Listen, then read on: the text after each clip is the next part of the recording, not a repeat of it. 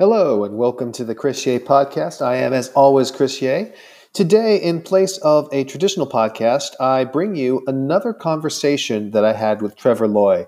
As you may recall, a number of weeks ago, Trevor came on and we talked all about the different stimulus packages that the U.S. government has launched in response to the coronavirus. Since then, a lot has happened.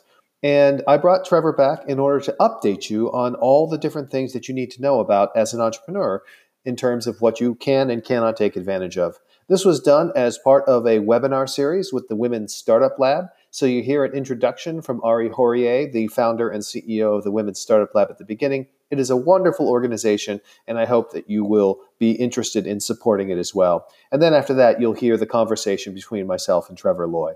So tune in, enjoy, and I'll speak to you soon. Hello.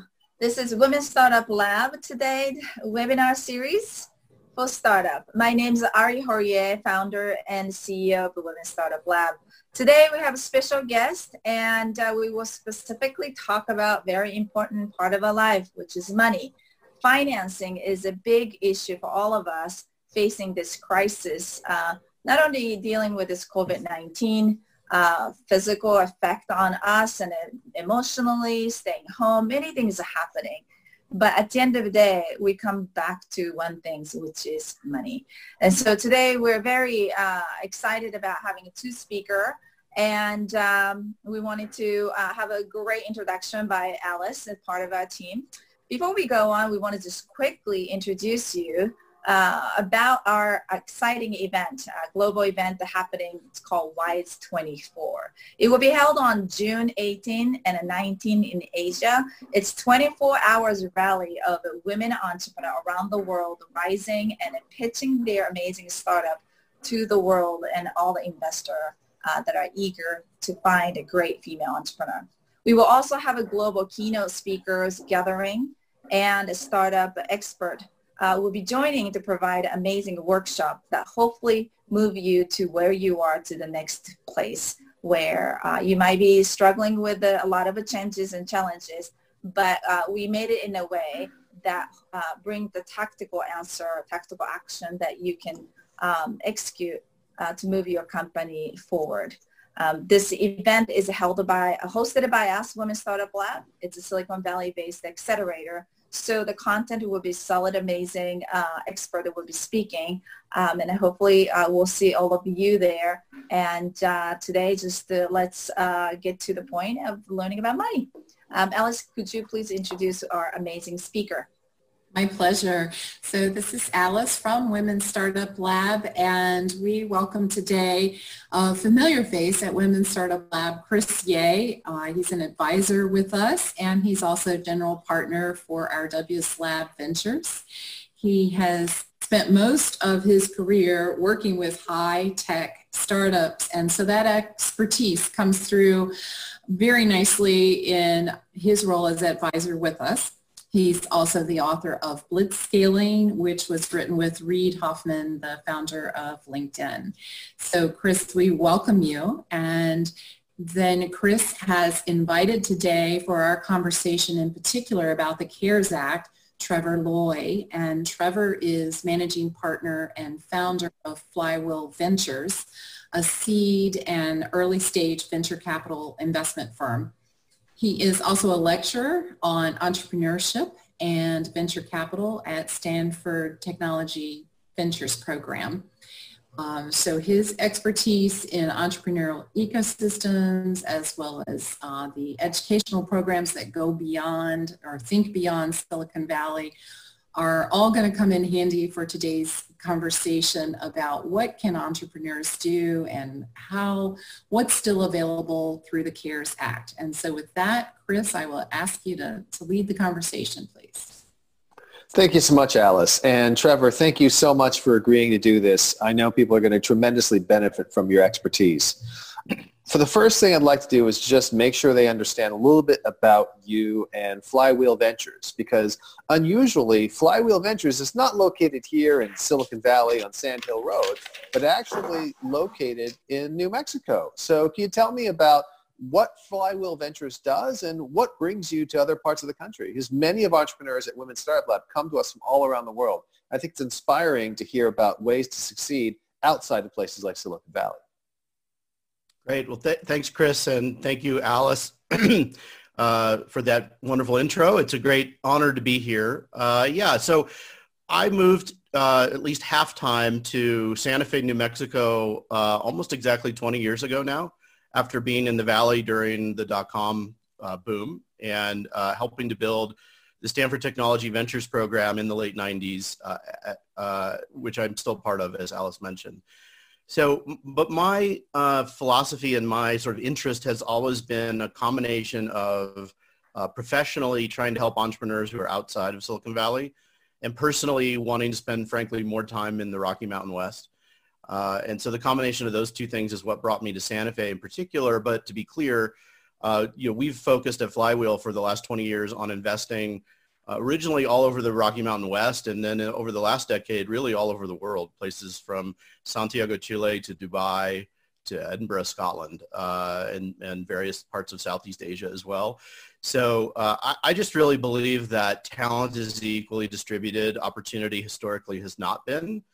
And what's really exciting in the last couple of months is it seems like Silicon Valley has gotten the message, and suddenly you're seeing more and more Silicon Valley folks talk about remote work and the pandemic as a wake-up opportunity to the ability to work from anywhere and to build companies from anywhere. So I think that going forward, that's going to be hopefully a permanent change that benefits everyone.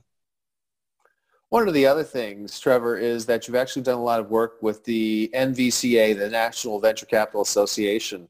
And that's one of the reasons why you're this incredible expert on the CARES Act and various other acts that have happened since this pandemic began. I remember we'd known each other for a long time, but I was so impressed by the amount of content that you're putting out around these different provisions when it was a time when everyone was very confused. Frankly, I think the lawmakers themselves were confused. And you really helped cut through some of the confusion and bring clarity to things. So one of the things that I'd love to do is I'd love to have you walk us through some of the different things that are out there, because I feel like the public perception is the government has something called the Paycheck Protection Program.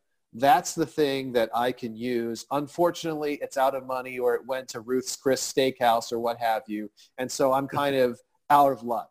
And it feels like it's like that scene in the movie The Last Jedi where Luke Skywalker says, "That's amazing. Everything you said in that sentence was wrong." So let's walk through what's actually out there and what the real situation is. Sure. NVCA, by the way, deserves a lot of the credit for helping to influence not just the CARES Act, but all of the stimulus programs, which we'll talk about here in a second, in a way that benefits not just venture-backed startups, but frankly, entrepreneurs everywhere. One of the things that I'm interested in going forward is trying to build a more unified voice between the small business lobby interests and NVCA and other startups. Historically, for reasons beyond today's call, startups and small businesses have seen each other politically not necessarily as aligned. And large businesses and their lobbyists, which are much larger than either, have become quite skilled at exploiting that division. And we saw some of that. And so one of the reasons I was involved early on was I saw that division getting exploited again and wanted to try to head off some of it, because I do a lot of work with small businesses that aren't venture-backed through both my teaching and my work, sort of around the country. So why don't we just start here? Let me just do a very high-level landscape of what the different pieces of legislation are, and maybe what some of the acronyms are, and then we can talk in more detail about them, as you want to ask me questions about them. So right now, we're taping this at least on May 19th. To be clear, there have been 3 major phases of stimulus legislation that have been passed. There was a phase 1 that was very early March that most people have not heard or spent much time looking at. There's not a lot in there of relevance to this audience unless you are in telemedicine. That was the piece of legislation that waived all of the usual barriers about practicing medicine across state lines and doing it through remote teleconference. And that's actually been a huge boon for this, small category of businesses that we're trying to do startups in the telemedicine space. So if you're in that space, you should pay attention to the phase 1 legislation. Otherwise, probably not much in there of interest. A little bit for first responders in there too, if you happen to have exposure to that. Phase 2 was called the Families First Coronavirus Response Act, FFCRA. And that primarily from a startup perspective had mandatory requirement for everyone to offer paid leave to their employees for certain conditions we can talk about relating to coronavirus response, and offered tax credits as a mechanism by which the government essentially will pay your company to offer that paid leave. And so that's been, I think, a lesser understood, but can be actually quite interesting and attractive program for certain companies that are eligible for that. Then there was the phase 3 legislation, which we popularly now know as the CARES Act. That's the one that includes really 5 programs that are of potential interest. There's the PPP, which you mentioned, we'll talk more about. There's another form of small business loan called the Economic Injury Disaster Loan, or EIDL. And that actually has both a loan piece and a grant piece. And then there are 2 tax credits in CARES Act. One is called the ERC, Employee Retention Credit. And the other one was a broader just payroll tax deferral program. So we can talk all about that. And then lastly, at least where we're sitting today, there is a slow movement in Washington toward a phase 4 stimulus. The Democratic Party, led by Speaker Pelosi, introduced something and passed it last week in the House. They called the HEROES Act. Unfortunately, the bipartisan sort of alignment that was useful for the first 3 phases has not held up for phase 4. And so the Senate under Leader McConnell have so far not taken up the HEROES Act and have at least publicly indicated their disapproval of many elements of it. So the best intelligence I have right now is there's going to be a lot of horse trading for phase 4 that's going to probably take many weeks. So I don't actually think we'll see phase 4 legislation until June or even July. I could be wrong. I hope I'm wrong because I think it's needed. But I also understand why the different parties have started to push more partisan interest in this. So I think for today, we should probably focus mostly on the first 3 phase programs that already exist and people can access. And I'm happy to talk about what's been introduced with HEROES, but again, I think it's a long way from passing. So. Got it. Well, I think our time is limited enough that we can focus on the things that are available right now. And I think it's really important to be super practical and sort of say, well, here are the different things that you as a company could do, including what is the combination of things that you could do. I know especially everyone is concentrated on PPP so much. It's the thing that's always mentioned in the news. But there really are a lot of these other benefits that I think most people are failing to take advantage of. So if you were to imagine a typical small business company, startup company, what are the programs that the entrepreneurs out there should be thinking of?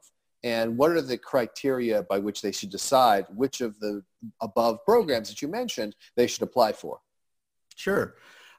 So let me review again. There's 5 sort of basic programs, 2 what I'll call loan programs, the PPP and the EIDL, and then 3 really operate by payroll tax credits. Let me talk just quickly about the mechanical function of these tax credits because it can be a little wonky. But it actually is a very attractive way for the government to get funding, actually with a lot less brain damage than some of the loan programs. So the most basic thing is the payroll tax deferral program. So just recall, if you're a business and you have employees, then you should be, and hopefully have been, sending in every quarter your payroll tax filings. At the federal level, that uses a form, an IRS form called 941. There are also various state filings that vary by state in the U.S. That relate to unemployment tax, unemployment insurance and tax filings, et cetera. So I won't obviously go through all the state level stuff. But anyway, everybody pays payroll tax if they have employees. And basically that is the component where the employer takes out of a paycheck of an employee potentially, but also the employer matches from the employer's own balance sheet, a component that goes toward the employee's long-term Social Security tax, right? So that's what this is for. And so the first thing in CARES Act is if you don't want to pay the payroll tax for the rest of this calendar year, you can defer it. In other words, you can stop paying it altogether, and then you can pay 50% of the total amount that you otherwise would have paid in 2020 at the end of 2021, and the other 50% at the end of 2022. That's a huge benefit. It's a huge benefit with a couple of caveats. The first one is it's a deferral. It's not an exemption. So you still do have to pay the tax. And the other thing I do remind entrepreneurs is as long as you feel comfortable that you will be able to come up with the money, at the end of 21 and 22, then I think it's a huge benefit. But payroll taxes are something for which directors and officers of companies are personally liable. So if for some reason you get to the end of 2021 and the company didn't do a good job of remembering that it was still going to have to pay this back, you personally potentially could be on the hook and the IRS could come after you for it. So it's a great benefit as long as you're very careful with your record keeping and your financial management so that you don't get to the end of 21 or 22 and find yourself unable to pay it at that point. Right. It's the equivalent of being able to take out essentially zero interest loans for the business, but again, with the danger of there being personal liability. That's right. It's basically a zero interest loan that you're personally securing, so to speak. But I think it's still, that can be, particularly if you have, more than a handful of employees, that could be a non-trivial amount of capital that could really help your cash flow over the next 18 to 36 months. So that's the first one.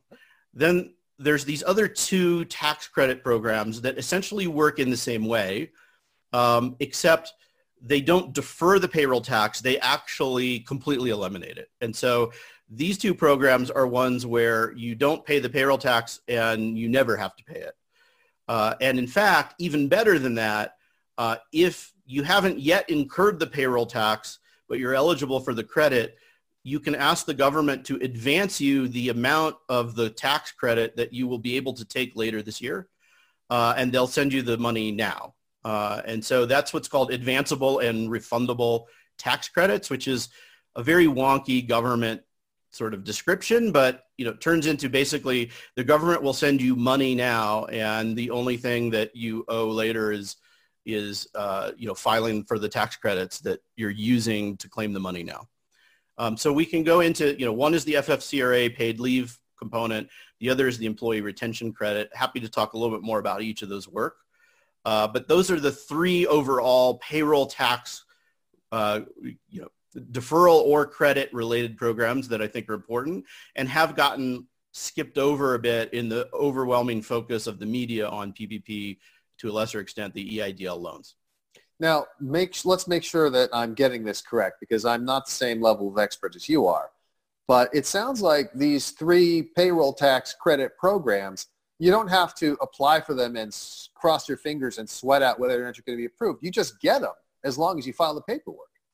That's right. That's right. For the payroll tax deferral, and by the way, if you use any sort of third-party payroll processor to do your payroll, which most startups these days tend to use, whether that's, ADP is the classic kind of old school one, or the newer ones like Gusto and Zenefits or whoever, they all are totally on top of all this. So just talk to your representative and they'll make all this happen, including all of the forms, et cetera. But yeah, basically it's related to forms you already are filling out anyway when you do these payroll tax filings. So you just fill them out in a slightly different way and voila, you're approved. And there's no cap on how many people can do it, et cetera. It's whoever's eligible is eligible and can claim these benefits.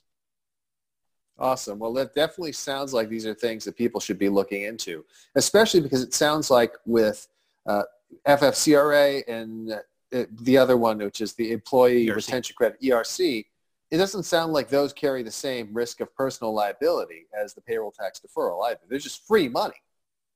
Yeah, that's right. I mean, as long as you legitimately are eligible for them, of course, they do involve payroll taxes with the IRS. And so if you claim them but you weren't eligible, the IRS has a way of figuring that out eventually and coming back. But they generally do apply very, very broadly. The ERC has a little bit higher requirement to demonstrate that your revenue's been impacted. And the other thing I would mention is the ERC, which is one of the reasons it's gotten overshadowed by PPP. The ERC is the one tax credit that you have to choose between it or the PPP. So if you claim ERC, you cannot get a PPP loan. If you get a PPP loan, you cannot claim the ERC. There's actually in the HEROES Act, they've talked about eliminating that bifurcation so you can do both. But since that hasn't passed, I don't want anyone to be confused about that. FFCRA, however, FFCRA everyone can use, and you can use both it and the loan programs. The only difference is you can't obviously double dip. So if the government reimburses you for your payroll costs to offer paid leave to your employees, you can't then claim what you spent on that payroll costs against the forgiveness of the PPP loan, which we'll talk about later. But that's fairly intuitive, I think. And so other than that small detail, FFCRA is definitely something everyone can use. And the payroll tax deferral is something everyone can definitely use, again, as long as they're thoughtful and careful about remembering that this is not an obligation that's gone away forever. Now, one of the things you mentioned was very interesting, which is that you have to make a decision, at least right now, between PPP and ERC. And so what is the best way for people to think about what are the circumstances under which it makes more sense to go for PPP? What are the circumstances under which it makes more sense to go for ERC? And if that requires us to go through PPP first and explain that, that's fine too. Yeah. I think I could do it without going into a lot of details. I think in general, nearly every business, and certainly every business who might be watching this webinar, who has employees who are mostly knowledge workers, which is to say employees who are not sort of entry-level wage or sort of minimum wage, are probably better off with the terms of PPP, assuming that it's worth it to you to go through the brain damage of PPP, which it is not actually as brain damaging as maybe some of the media have made it sound, but it definitely is more than just checking a box for a tax credit. And the reason for that is the ERC has fairly low limits on the maximum per employee that you can claim. That's another thing that the HEROES Act has tried to address, but until that passes, I don't want to talk more about that. So for now, the ERC really only works better for you if you have a lot of low-wage employees. But if you have primarily a manufacturing organization or a pick-and-place assembly kind of organization, there are actually, I think a lot of traditional small businesses, florists and, wholesale, goods deliverers and things like that, where you actually, most of your employees are kind of lower wage folks who maybe are out on leave right now. The ERC actually can be better, so you should look at it in that case. If your employees are predominantly higher wage, tech workers or knowledge workers, PPP is probably the better choice. Now, even PPP has some limitations on payroll, correct? I mean, it's not like, oh, well, every Wall Street firm's going to go out and get PPP. That's right. Yeah, so PPP, without going at least into the details yet, in general, you're capped at a pay rate of $100,000 a year to maximize the benefit per employee. So if you have employees who make more than $150,000 a year, which clearly is a decent amount of the payroll of at least Silicon Valley-based tech employers, you're still eligible. It's just that whatever compensation you're paying people above $100,000 essentially won't factor in, and you'll have to treat those employees as though you were paying them at $100,000. But that's still a meaningful amount, and hopefully the majority of that employee's compensation in most cases. So still worth it. Awesome. So it sounds like for these payroll tax credits, whoever they happen to work with, whether it's ADP or Gusto, definitely use Gusto if you can. That's a company where the founder or CEO is an old friend of mine, so I'm very pro Gusto. But same here, yeah. But in this case, you basically have resources. You can turn to your representative from ADP or Gusto and say, I want to take advantage of this. I want to take advantage of this. Can you walk me through it? Can you do it? And it's relatively simple and straightforward. Then we have the other two programs, the PPP and EIDL, which are not quite so straightforward, which are brain damaging, as you put it. Without damaging our brains on this call, Walk us through that, and what are the pitfalls to look out for? Yeah, let's actually talk about EIDL first, because it's probably a little more familiar to folks. You know, after a hurricane, whether it's Hurricane Sandy or Harvey or you know, an earthquake, et cetera, historically, part of the federal government response, obviously you think of FEMA coming in, et cetera, but part of the federal government response for businesses is SBA. Once a disaster emergency has been sort of officially declared, SBA has this program that's been around forever called Economic Injury Disaster Loans, that they come in and they offer businesses loans to basically, you know, cover various expenses for them to get through a recovery period, and more importantly, to fund, you know, getting back on their feet. In general, that program's been around. Now, the CARES Act changed it in a few kind of important ways that probably aren't all that important to go through in detail on the call. But, you know, essentially that's a kind of program people are familiar with. The main difference with the EIDL this time around with CARES Act are the kind of two things. One is you can apply for a total loan up to $2 million. And the terms of these loans are very favorable. They are, again, loans. You do have to pay them back, but they're very low interest rate, like, you know, 1 or 2%, something like that. And potentially very, very long-term, 10. I actually heard one the other day that was 30 years. And so basically, you know, they look more or less kind of like a mortgage, except there isn't any collateral. So it's just, you know, federal government loan. So that's a good program. The other piece that's more relevant for people who might be thinking about it for smaller amounts is you can apply for the EIDL, and per the CARES Act, at the time you apply for these loans, you can say, I'd like an advance of up to $10,000. And in theory, the government is supposed to immediately send you an advance of up to $10,000 within 3 days. It's actually been taking many weeks for that to happen, and not 3 days, but it has started to finally happen. And if your loan application is subsequently not approved, you get to keep the advance, and it just turns into literally a grant. So no obligation at all. This was supposed to be up to 10 grand per applicant. The SBA subsequently added a restriction, which was not in the law, to suggest that it's $1,000 per employee. So if you only have 4 employees, you might only be able to get an advance of $4,000 instead of 10. But either way, it's still, that advance becomes a grant if your loan's not approved. So that can be quite attractive. And even if you do get the loan, then the loan terms are also quite attractive. Historically, people would use EIDL for any sort of, you know, nature of their business, whether it's payroll or inventory or to rebuild a warehouse or, you know, pay for fuel for their trucks to deliver things or whatever. Given the creation of the new PPP program, which is explicitly around payroll, what most people are doing is applying for the EIDL loans for things other than payroll. There's nothing that says you can't include payroll in it, but if you also want to apply for PPP, you have to keep them separate. You can't apply for both loans for the same cost. And so most people are using the EIDL to cover other things than payroll, and using the PPP loan application to cover payroll-related issues. Now, 2 important questions. And again, I'm very ignorant here.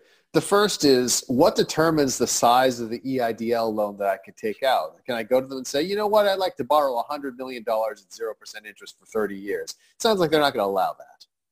Yeah, correct. So again, because EIDL is rooted in a program that already existed for a long time, it does have more traditional, it looks and feels like a loan approval process. To be clear, the EIDL is administered entirely by SBA itself. It does not run through banks. So you go to SBA, you fill out the application on their website. It does require you to demonstrate that you have been harmed. And there's a variety of categories in which they suggest, you know, are legitimate reasons. But you can't just go and say sort of, I think I want this money. And then they actually will approve it. They have loan, you know, servicers who are reviewing these applications. It's one of the reasons the EIDL program is moving so much more slowly. There actually is a review process where they go through it and they decide to approve you for X but not Y, and Y but not Z, et cetera. So it really is more like a traditional small business loan. It's just that it's intended for this particular moment in time. The amount of money was dramatically expanded. Some of the restrictions that have historically been in place for that program were eased. But more or less, for people who are watching this, if you go through that process, it is going to feel more or less like you're applying for a traditional loan. And you do have to demonstrate that you need it because you've been harmed in some way. So let's say I'm a restaurant owner. Restaurant owners have definitely been harmed. And I want to take an EIDL loan so I can pay the rent on my restaurant and whatnot. So how do I figure out how much I can take out? Because obviously, again, the terms are very favorable. I'd probably want to take out as much as possible. What are the criteria that they're looking at to say, okay, we're going to loan you 3 months rent, or we're going to loan you 4 months rent? I on that particular example, I can't say that I know exactly the precise answer. Again, because I've been more focused, like most people, on the PVP. But what I do know is you'd need to first demonstrate that that you've been harmed in a way that is making it hard for you to pay your rent. Presumably, if you have some kind of government stay-at-home order that affects your restaurant, which is probably most people running restaurants in the country, that's probably sufficient and legitimate, but you probably need to demonstrate that your actual revenue is down. So there are a small number of restaurants that have actually done very well with takeout and delivery. And so in theory, if you happen to be one of those small number, like you're a pizza shop who's actually, your business has gone up, then just know that you're not going to be eligible, because you're going to have to prove to them that you actually saw a drop in sales. And that's only fair. I mean, we're instituting these programs to help people who've been harmed. By the way, I'm definitely aware of the pizza industry success, because one of my portfolio companies makes an AI product to take pizza orders over the telephone to substitute for the human operator. And their revenues have been gangbusters during this time. So it's been a great thing for them. Although, again, for most people, it's been bad. Yeah, exactly. So I think the main thing with EIDL is you are going to have to spend some time on it. If you have a lawyer or an accountant, tax advisor to help you, that's probably important. If not, then, certainly just know that you're going to have to spend some time justifying the amount of your damage, and then the amount that you're going to request has to be related in some reasonable way to the amount that you've been damaged. Got it. That's the principle behind it. And then finally, in looking at this versus the payroll tax credits, are these EIDL loans ones that pierce the corporate veil, make the founder or executives or board personally liable? So up to certain limits, no. Historically, and the CARES Act changed those limits. And I don't recall off the top of my head exactly what they are. I want to say something like, if it's less than $200,000, then you do not have to personally guarantee that. But again, if you request, I think you can request up to $2 million.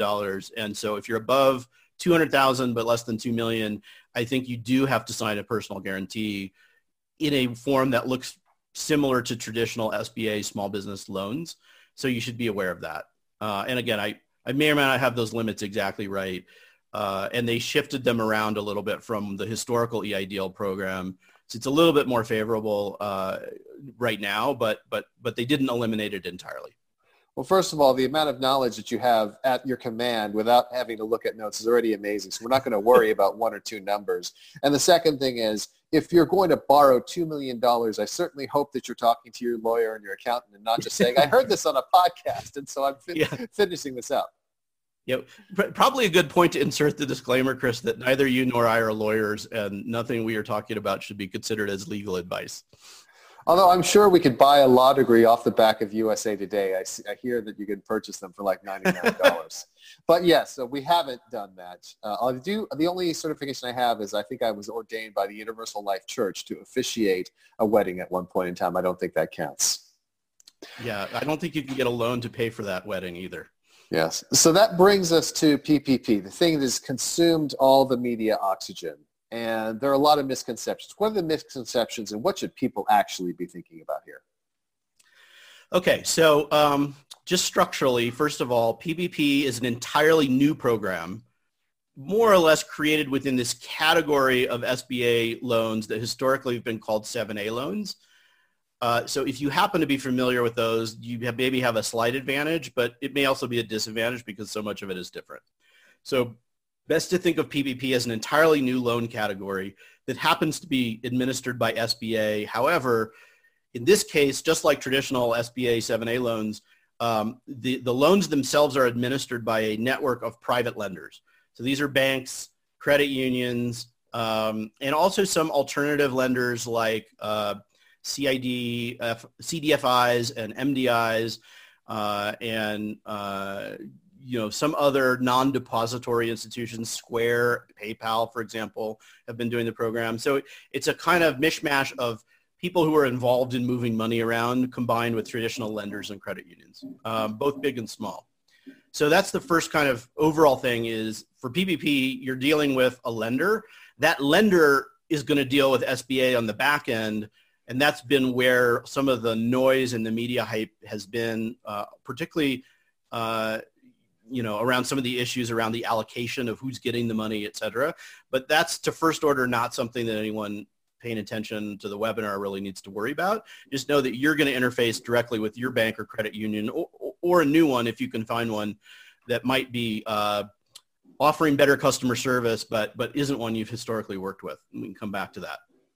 The second thing I'd say is the intent of PPP, hence the name, was to allow businesses to keep people on the payroll through what was originally anticipated to be a 2-month period, more or less, from when the CARES Act was passed, which was at the end of March. So we're actually running close to the end of the 2 months. And obviously, it's clear that the economic impact of the pandemic on a lot of small businesses is going to last a lot longer than 2 months. One of the things about the HEROES Act that's been proposed is to extend the 2-month period for various additional lengths of time. But that hasn't been done yet so far. There was a first round of funding in the initial CARES Act that was $350 billion, more or less. That money went very, very quickly, like literally within 48, 72 hours. And in part, the reason for that was there were a lot of businesses that were eligible legally and legitimately the way the law was written, but probably in the popular mind and media imagination were not imagined to be the kinds of companies for which the loans were intended. Ruth's Chris, as you mentioned earlier, one example, the LA Lakers being another, Shake Shack and some other large chains. And happy to talk more about the details of kind of how that came to be. There was subsequently the ability put in place for the ability for these loans to be repaid. And a substantial number of those loans have been actually repaid, combined with a second round of funding that was passed about a month later, so in late April, which was another $310 billion for this program, such that they both replenished the funds and with some loans from the first round getting repaid, is actually still about, at least as the numbers I saw last day or two, there's about $100 billion still left in this program. And so despite everything else, I think the most important thing people should know is you can still go apply for PPP. And at least as the date we're recording this, there's still a meaningful amount of money. And the rate at which it's being drawn down is surprisingly slow relative to the first round. I mean, we're now 2 or 3 weeks into the second round, and there's still a lot of money left. So I'll pause there and we can talk more about some of the details. But the headline here should be, despite everything else, PPP money's still there. And if you legitimately qualify, you absolutely should look at it, in my view. Now, this is an interesting thing, and it is a little mysterious because I remember the mania for that first round of PPP, and now all of a sudden people are not applying. What exactly is going on? What is scaring people off? So because of the media, and I think in many cases probably well-deserved, outrage around some of the apparently large companies, including, for example, several hundred publicly traded companies accessed PPP in the first round. Many of whom have given the money back, many of whom have not. And interestingly, I think part of where the wires got crossed is the intention here was any business that has less than 500 employees, more or less, was intended to be eligible. And they purposely widened the eligibility in the CARES Act far beyond traditional small business loan programs, explicitly because they wanted to support as many employers as they could. And so, for example, it's not even just businesses. to be clear, PPP made eligible for small business loans for the first time 501c3 nonprofits, veterans organizations, which are 501c19s, I believe. There's another category I'm blanking on now that they added. I'm sure I'll think of it in a minute. But basically, they went wide and far to figure out what are all these different kinds of organizations that don't even have to be incorporated as businesses, but nonetheless have payroll. And how can we make sure they can get money to support their payroll? The ultimate policymaker goal was we want to keep people on the payroll of their employers because that's far more efficient, even if the government's paying for it, subsidizing it, than having people, be terminated, file for unemployment, then have to go through all the state programs to get unemployment insurance, not to mention the challenge of getting those people back into the workforce when things start to recover. So that was the original intent. Unfortunately, the media sort of hype around some of these businesses that probably shouldn't have applied, even if they were legally eligible, created a backlash. That caused both SBA and Treasury to put in place a bunch of new tests for eligibility that were not in the original legislation or in the first round of program eligibility. And then even though they claimed that it kind of sort of wasn't supposed to be retroactive, the way it was written effectively did apply these eligibility tests retroactively, or at least caused people's lawyers to feel like there was sufficient lack of clarity about that they should assume it will be applied retroactively. And that's led to another round of people deciding, based on the new eligibility criteria, we now should go and we should probably give this loan back because we don't want the downstream liability of the lack of certainty about whether we were eligible in the first place, in part because at the end of the day, these are federal government programs, and lying to the federal government, even if that's determined 6 years from now, according to some inspector, the penalties for that are actually quite severe, even if it was a kind of unintentional, error of omission, for example. And this is an unfortunate example of how uncertainty does impose this additional cost, because looking at the program, I actually had this discussion with folks online at various places. I said, the fact that publicly traded companies are taking advantage of the program is not a bad thing, but a good thing, provided everyone else who wants money can still get it.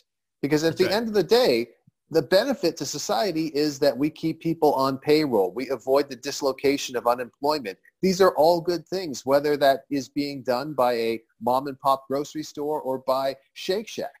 But it is simply the fact that because it is such a difficult process of applying, it just seemed unfair that the wealthiest, most well-resourced companies were the ones who were able to jam their applications in quickly, and that the banks, due to the incentive structures in place, tended to prioritize the larger loan requests first. These are all very rational behaviors, but they just stuck in people's craw. Yeah, and of course, it's the most outrageous examples that attract, understandably the attention of media coverage, et cetera. And I saw a statistic the other day that less than 0.08% of the loans are more than $2 million. Mm-hmm. But, those are the ones that have got all the media attention. So I also think you're 100% right. If they had funded enough in the program in the first place, that, because now there's been about $760 billion funded toward the program, and there's still about $100 billion left, at least as of today.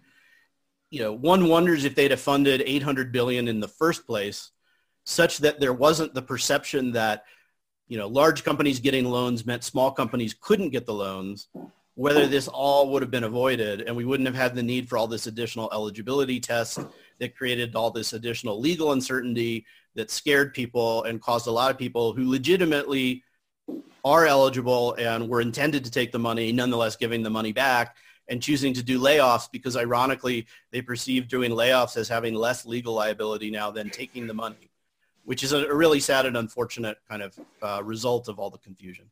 Yeah, and again, I think that, let us be clear, we can always criticize the legislators for putting things together in a certain way.